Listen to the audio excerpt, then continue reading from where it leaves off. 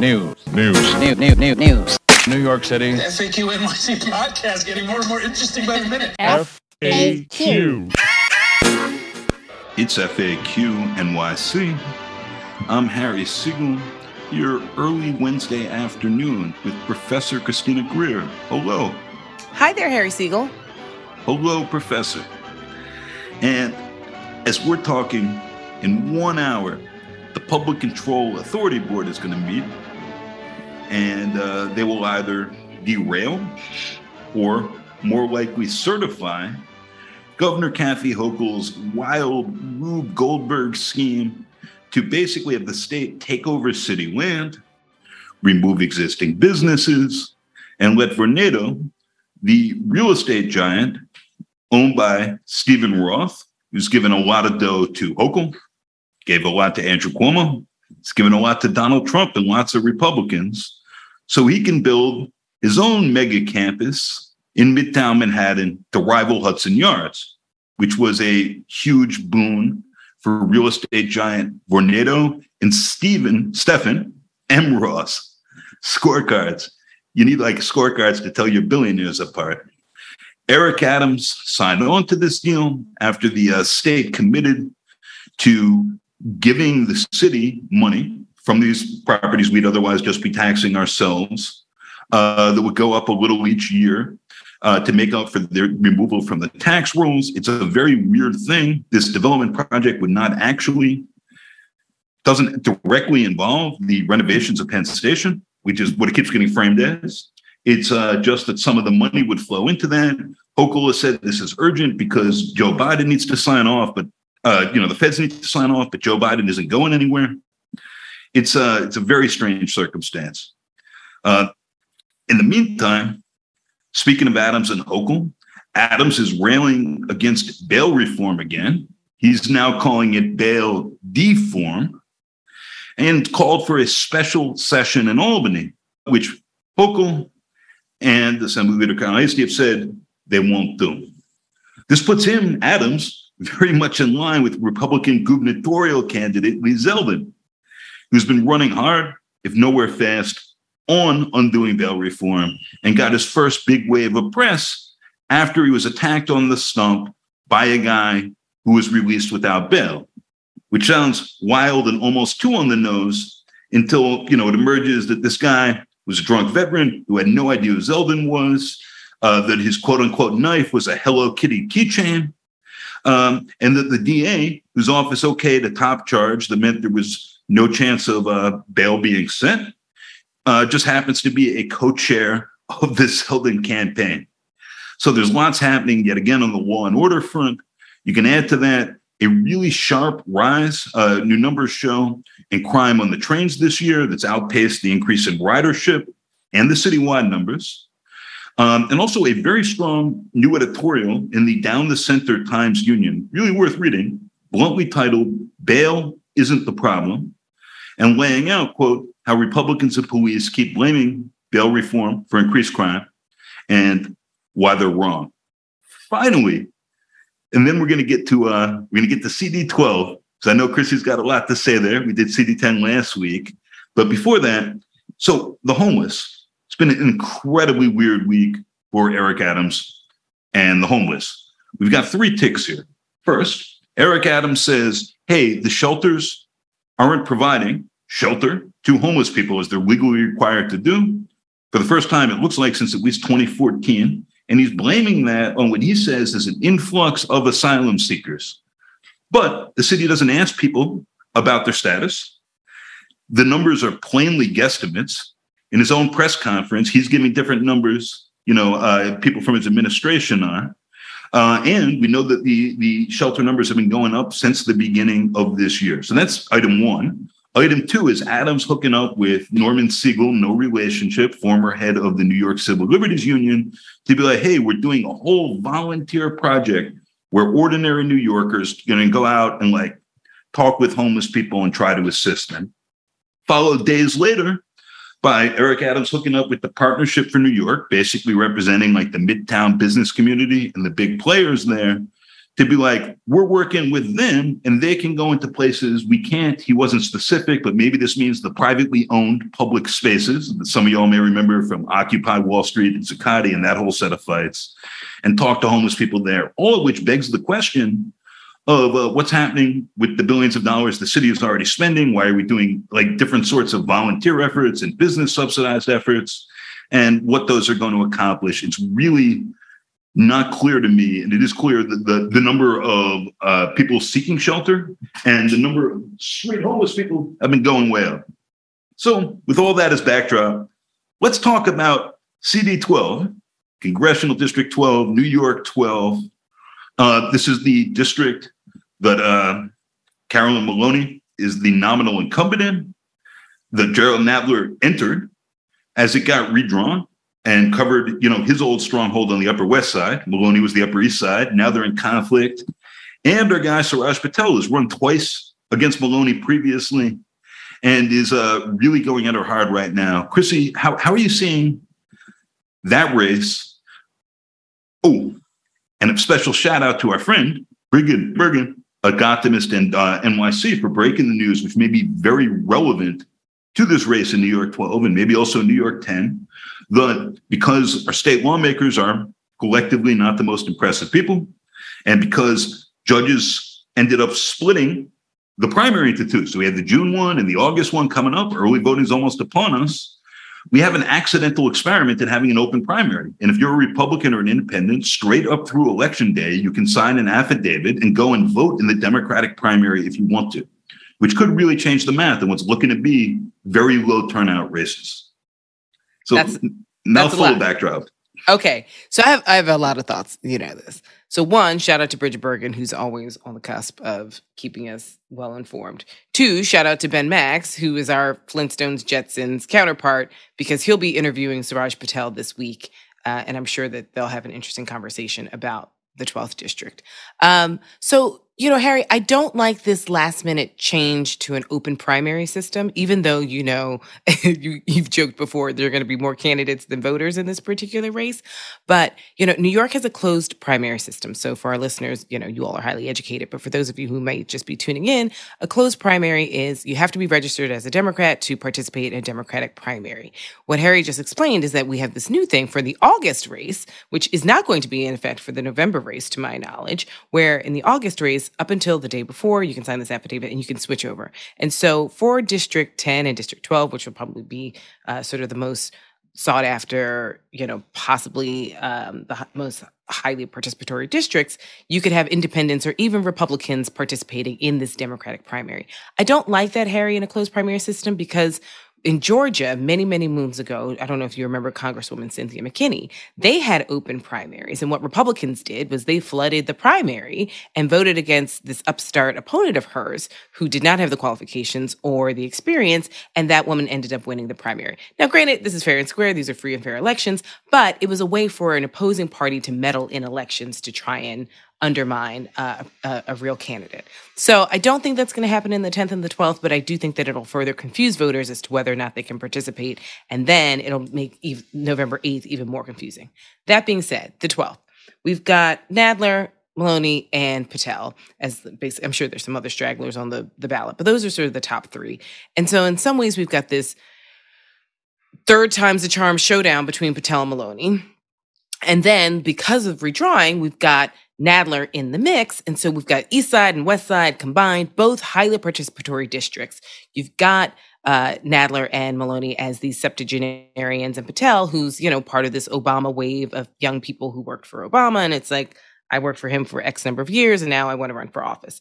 So I do think that Patel being in the race hurts Maloney more than anything else. And this is why, if I were a betting woman, I would say that this bodes well for Nadler on August 23rd, because there are a lot of people who just don't like Maloney in her governance or her style or the fact that she's an anti-vaxxer or made her, I heard a story that she made her interns wear pantyhose, like just some old antiquated nonsense that I think Patel voters would like, or people who honestly, and let's just put it on the table, people who can't find themselves voting for a woman, right? We hear this quite a bit. I don't like her. What don't you like about her? It's like, I don't know. I just don't like her. It's not like I don't like female candidates. I just don't like her. And it's like, okay, well, you can't give me a reason why. So here we are. So we know that you add in all of those folks, those who are from her district, the former district when she ran against Patel, who just wanted someone new. And so they voted for Patel, or they were voting against Maloney, which is the fundamental difference that I don't know if Patel fundamentally understands.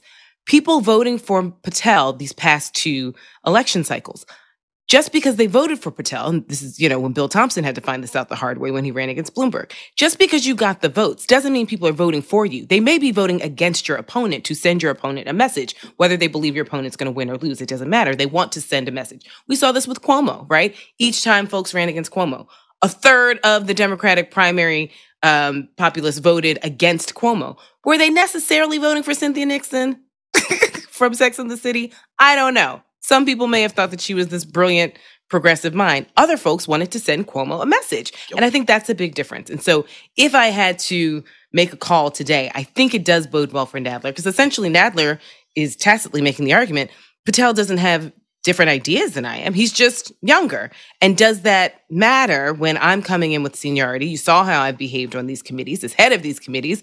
Hopefully Democrats will keep the majority. And if that's the case, New Yorkers would want someone who's senior in that seat and not someone who's going to come in as a freshman. And unless you're seen as a star, you're not going to get the best committee assignments. You're going to be on, not even agriculture, postage, United States Postal Service or some nonsense that, Patel would likely get. And so I think that type of argument for that particular district, if we're talking about other places in New York, it would be different. But we're talking about the East Side and the West Side and all the coded language that I'm using right now about someone who lived on the Upper West Side for 20 years. I know that voter. I know how participatory that voter is. I know what type of elected that voter sort of is accustomed to and the type of service that they're accustomed to. I was accustomed to it as well, right? If I waited in line for more than 3 minutes, I was apoplectic and ready literally to call my congressman. So that being said, I think that Patel has a hard road ahead of him because Nadler and Maloney aren't acquiescing to this argument that he's got the same ideas, he's just 30 years younger. It's wild that the way this redistricting worked with the special master, even putting Patel aside, and my view is I don't see how Patel can win. I think he could definitely, having failed to do so head-to-head twice, help knock out Maloney. Mm-hmm. Potentially, right? They've had these square-offs previously. Patel's strength was actually in Queens, largely, and not in Manhattan, but he's known now on the East Side, which is Maloney's stronghold. But however this plays out, New York is going to lose at least one senior, powerful chairperson of significant committees in Congress as Maloney and Nadler go head-to-head here. And that's damaging and pretty uncommon. You don't have committee chairs running directly against each other as a thing. And I keep going back to, we came 87 people away from not losing a congressional district at all. And Bill de Blasio was a clown. He put real effort into getting as many people counted as he possibly could. And partly for that reason, Andrew Cuomo paid no mind at all to the census or those efforts. People thought we might lose 2 seats. We almost didn't lose 1. And that would have ended the need for this whole redistricting. It could have been there's a whole alternate path here, which fortunately for us, having racists to talk about didn't happen, but I don't think it's so good for New Yorkers. Right. Well, I mean, anytime you put 2 very senior people head to head, right? We're going to lose institutional knowledge. We're going to lose some power in Washington, D.C. And I do think that there is something to be said about Democrats needing to pass the baton. I've said it before, right? Joe Biden, soon to be an octogenarian, Nancy Pelosi, Maxine Waters, octogenarians, Bernie Sanders, Hillary Clinton. You think of a lot of the leadership, people who have served the party and this country dutifully. But we have to have a succession plan. I'm definitely not saying Suraj Patel is it. I do have issues with kind of these Obama upstarts. And, someone on Twitter was like, they always say that about Asian candidates. And I'm like, I'm not saying that about Asian candidates. I'm saying that about the Obama candidates. I'm saying that about these these cats who worked in the Obama administration or on the campaign for 20 minutes and then are just like, I want to run and take out someone who's been here serving for 35 years. That's what I'm saying. It has nothing to do with race and ethnicity or gender, actually. So I think the larger concern, though, is in this particular moment in Washington, D.C., there is a necessity. As a New Yorker, I do want someone with seniority. But I also want Jerry Nadler and Carolyn Maloney to really think about exiting. Like, let's not RBG ourselves, right? Like, no disrespect, but we have to make sure that, you know, your personal desire to wear the pin on your lapel and have power in Washington, D.C. doesn't further hurt the party and the country and your New York district in the long run. So if Jerry Nadler, I think, you know, or Carolyn Maloney was like, listen, like, pull a Charlie Rangel. I want to leave on a good note, give me this last election, and I'm out. And that's what he did. And that's how he was able to win 2014. I mean, he was just like, listen, I want to leave with the first Black president. I served diligently for 44 years. Give me two more, making even 46, and I'm out of here. Did he have a succession plan? No. Ask Keith Wright, right? But he did leave when he said he was supposed to, and that did help voters feel better about voting for him, knowing that he was actually going to exit stage left. So I feel like if Nadler was like, listen, it's been great. You know, I've had some health challenges, and I love this country. I love this state. I love my district, but I'm out of here after 2022.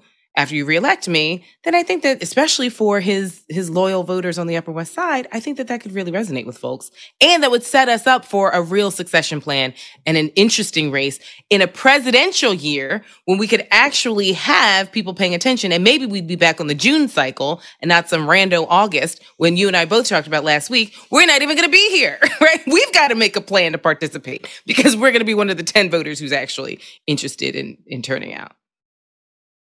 Chrissy, I got a big, deep question for you here. So we're talking about the olds, respectfully, secession, and all these parts, and bringing this back to Adams for a minute. Adams is back on his bail reform, deform thing. He's seeing some polling indicating that's the case. I'm seeing the possibility of an American Carnage Part 2 election coming up where people are running very directly against New York City. So Lee Zeldin is doing his best to run against Al Bragg rather than Kathy Hochul. I could see Trump saying, look what's happened to these places, these shitholes. If there's, you know, just numbers are up, bad stories are out. And I can also see Nancy Pelosi calling it in at some point and Hakeem Jeffries potentially ascending. But that seems doubly complicated if we suddenly have a Senate majority or minority leader and a House Speaker or minority leader who are both from New York at a moment when politics get nationalized again around New York. So I'm just trying to think about how all of this can play out. And this is relevant here and with locals, and it'd be cool to have Hakeem and Chuck doing that. At the same time, I can see all of this spinning in some dangerous directions. Obviously, we'll have a better sense when we see where this after this November, and we see where that leaves the Democratic Party. But right. Well, I mean, I've said it before, and I'm going to say it again because I want it to be on the record and clear as day. Chuck Schumer's not built for this moment. Hasn't been, and you know, I don't care that he's from New York and he is my senator. And yes, I have voted for him, but like, this is not his moment. He's not that cat. Like, I don't know who is, but it ain't him. I do think that it would be, the optics aren't great that we have two New Yorkers. Let's just say the Democrats hold the majority and Hakeem Jeffries somehow ascends. That is assuming that Nancy Pelosi gives it up. That is also assuming that, you know, this is, their colleagues vote for them. Nancy Pelosi knows how to count votes. I mean, listen, she helped get the ACA passed. So like she knows who's in her caucus at all times. And I think that there are some people who are clamoring for a younger type of representation. But I think that she, if she's ready to give it up, fine. If she's not, she's not. You know, Biden says he's the bridge. Pelosi's talked about this before, but like people have this power. They don't tend to step away. We've never seen people give it up easily. We just haven't. It's just not what people do when they get power. And Nancy Pelosi is from the D'Alessandro family, from Baltimore, Maryland. She knows politics. She's lived it, breathed it her entire life. Her brother Tommy, her father Thomas. Like this is who she is. And that's not a diss. It's just that's literally in her DNA. So it remains to be seen as to whether or not if the Democrats A, hold the majority, and B, whether or not she'd give it up.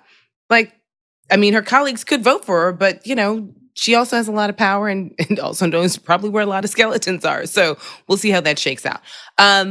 With, this kind of double New York situation, I do think that, there are a lot of Democrats across the country who don't necessarily, love New Yorkers. It's the same upstate, downstate debate we always have. What I do find really interesting, not surprising, because as my grandmother said, you should only be surprised when you're surprised, is that the Willie Hortonization of this country that has become so commonplace. And so for our listeners who may not remember the Willie Horton ad, that was an ad that George H.W. Bush played when he was running against Dukakis about Willie Horton, who was a murderer or rapist. I can't remember which one, but he was out on parole and ended up raping a woman while he was on parole. Yeah, he's doing a life sentence. A life sentence for murder.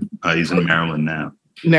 Okay, so at the time he was on parole, Dukakis was somehow involved because it was the state of Massachusetts and essentially made it, translation, these wild Negroes will come and rape your white wives if he becomes president. That's the subtext of this ad. We teach this ad in parties and elections. I teach this ad in campaigns and elections in all different classes because at the time it was seen as egregious and so just racially charged and powerful and explicit, and we had never seen anything like it before.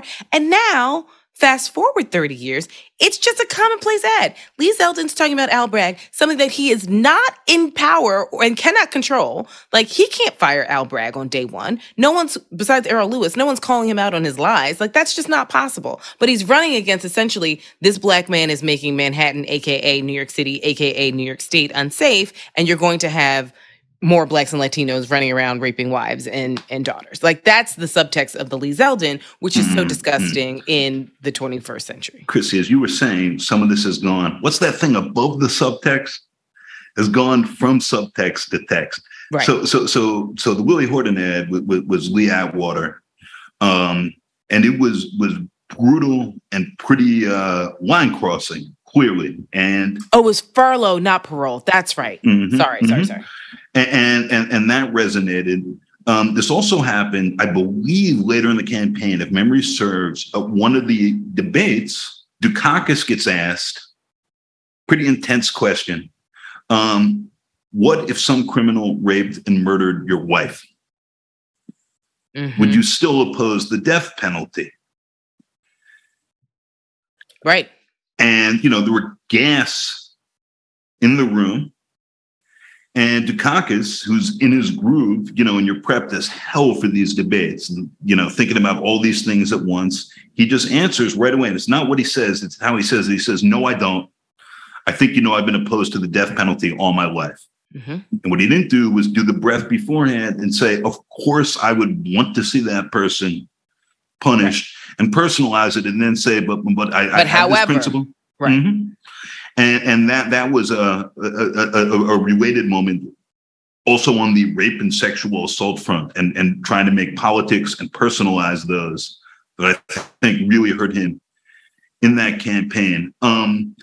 And P.S., Chrissy, Harry, just P.S., if people are interested in seeing some of these older ads, good ones and bad ones, go to thelivingroomcandidate.org. That's what I use in my classes, and my students love it. They start off with ads from 1956 with Dwight Eisenhower, and you can see transference of black and white ads to color. Ads that had no women, right? And then all of a sudden they're women in families, ads that had no people of color, and we've gotten a lot more diverse. These are ads where people used to smoke cigarettes while talking about the candidate. And the candidate himself was smoking cigarettes. So just the evolution of ads, the livingroomcandidate.org is a fantastic resource. You can also see the maps of which states voted Democratically or Republican, the whole number, the percent, and then the number of electoral college votes. It's a fantastic resource if you're interested in presidential elections. Great place to rabbit hole. And you see not only the evolution, but also what hasn't changed at all. In ways that are very helpful when you're watching Nixon ads. And like, if you just squint slightly or aren't paying attention, they're Trump ads. Mm-hmm. You know? Well, I mean, Bill Clinton has an ad where he says, "Make America Great Again." Mm-hmm. Mm-hmm. I mean, then you look at some of his policies for the 8 years, and it's like, I don't know. Closing note. Yeah. Closing note. I just want to bring it back to the world of acid, amnesty, and abortion, and ask what in the hell is going on with this very public Twitter beef between state senator and former FAQ guest, hopefully future FAQ guest as well, Jessica Ramos, and Congresswoman Alexandria Ocasio-Cortez, where Ramos is just airing her out. You're not talking to people in the community. You haven't been seen here. What gives? And then all these other DSA people, Ramos is a member of the Working Families Party, but not the DSA. They're overlapping left-wing circles, but like public officials are like, hey, cool off, pipe down, trying to ease her off. And she seems to be doubling down on just saying, this lady is not present and I'm mad about it. And I can't quite tell tactically why she's mad. You're not her, but I'd love to, and can't speak for her, but I'd love to hear your thoughts. Well, I think Errol said it best, which is like, this is a classic case of clearly back channeling. Communication has failed, right? And so this is a strategy that Ramos is clearly employing, which is like, now we got beef in the streets. What makes me sad is this. We're not so advanced in as far as our political descriptive and substantive representation, but definitely descriptive representation, where we have so many female candidates or so many Latina candidates where we can be just as trifling and ridiculous as all these white male candidates. We still, by and large, have a disproportionate number of white male representatives throughout the country, and especially in New York, even represented. So the fact that we have like 2 Latina women, so not just 2 women, but 2 Latina women beefing in the streets doesn't make me feel great for a host of demographic reasons. But it's interesting because it's actually not beef in the streets because AOC has not responded. So this is the old Mark Twain piece where it's just like, if you see a crazy person ranting in the street, like don't respond because passersby will think that you're both crazy, right? I'm paraphrasing Mark Twain, obviously. But I think what's really interesting is the silence of AOC, because right now it's just turning into a one-sided Ramos double down. And folks chiming in saying like, yeah, I agree. She's not around. She's, getting all this attention. And we don't feel like she's representing what we need her to do. But it's been interesting to follow the discourse and the dialogue because obviously a lot of detractors are saying, are you all just salty because you aren't getting enough attention? Are you all salty because she's not giving you attention? Like, people posting pictures. It's like, here she is with you at this event. Here she is with, this detractor at that event. So I wish that it wouldn't become public because we know that so many people are trying to tear down female candidates, especially female candidates of color, based on nothing.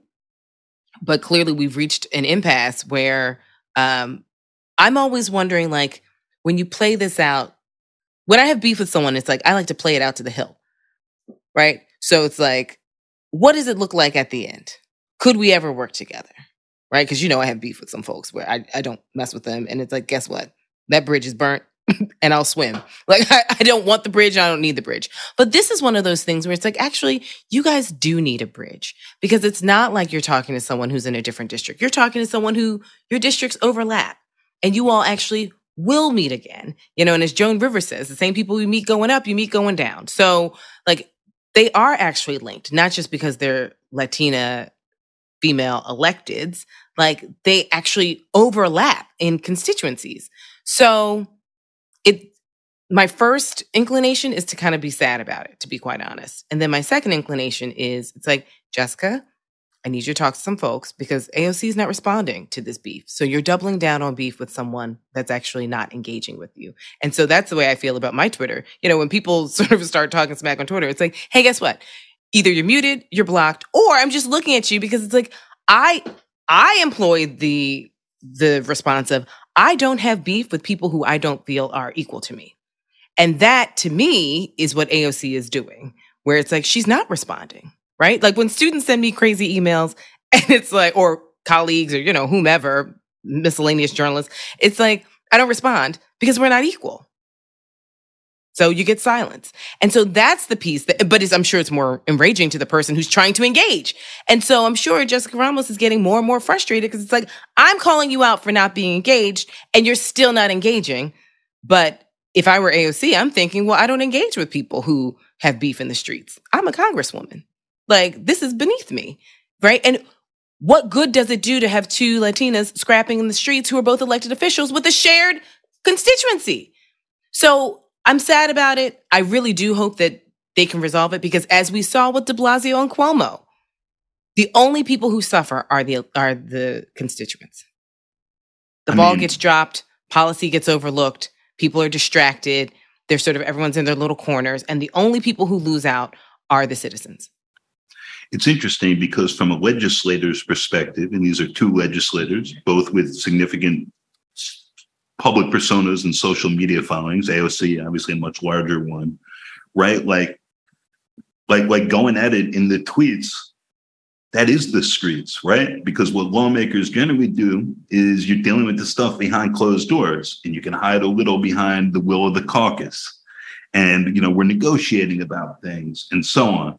So I hear what you're saying, and I don't think this is healthy. Simultaneously, I do think there's something refreshing about people talking about things as they're seeing them. And I must say, with AOC and her presence in the district and around New York, like, this is one of those old Gawker things, and being something everyone knows, but nobody had been saying. And I'm interested what happens now that seal is cracked. I'm actually hopeful it makes AOC, invest some time in her district and in constituent services and in dealing with the other locals. But we will see. Has she responded, though? No. And as you said, why would she? It's also like, if you're in a different race or you're up 20 points in the polls and somebody says something, you don't respond until you have to. And so Ramos cracked the seal by going public with this. But it did not reach the threshold where AOC has to speak. And she's obviously very strategic and very smart about who she communicates with and how. And I'm obviously very curious what conversations are now happening at the leader level, at the staff level, behind closed doors about this. But publicly, she hasn't said a thing. Right. Well, I hope it gets resolved, because I do think that the people who are represented by both of them deserve folks who were, obviously visiting the district. Going to Albany is not the same as going to Washington, D.C. Let's be clear. AOC has a national profile. Jessica Ramos does not. And the only people who ultimately suffer are the constituents. But I do hope that the people surrounding Jessica Ramos, especially because she has a bright career, I'm going to still use present tense, not past, a bright career in front of her, that they sort of pull her coattail for a second. Because there are different ways that you can do it. And maybe it's, listen, I don't know the behind the scenes. Maybe it's reached a boiling point where she's like, I don't care if this sort of changes people's perceptions of me and possibly serves as a roadblock for future ambitions, of which we know there are some. But let me just leave it at this. It's not my style. And so just because it's not my style doesn't mean that we can't have other styles. But I prefer to move in a different shadow when I need to get things done. And just for the record, and to close here, I did reach out to Ramos, who's been on the pod before, and asked her if she wanted to come on to talk about any of this. She did not respond, which frankly I think is sensible, right? Like going public is one thing, like tweeting in discrete sentences and all that is different from, let me go and talk to the press about this. I'm hoping we'll have her on again at whatever point to talk about what's happening in Albany, her legislative agenda and so on. But because at the end of the day, you want to get back to being known for policy, not for petty politics and beef, right? There's enough policy that she and her colleagues have ushered through in these past few years where it's like, that to me is, and maybe I'm just old fashioned, right? I have to recognize I'm quickly entering the older version of New York City politics and New York State politics. But it's like, when you hear about celebrities or whatever, it's like, now I'm getting to know you for all the things that this isn't what I'm supposed to know you for. Like, I want to know you for the policies in Albany, not for Twitter beef. FAQ. FAQ NYC is a proud member of the Brick House Cooperative of independent journalists, artists, and critics. Online at thebrick.house. We're headquartered at the McSilver Institute for Poverty Policy and Research at New York University and recorded this week from the borough of Brooklyn. Adam Kamara mixed and edited this week's episode, and we hope you are having a great week. Thanks for listening. Be kind, be safe, be cool in this heat, and we'll see you next week.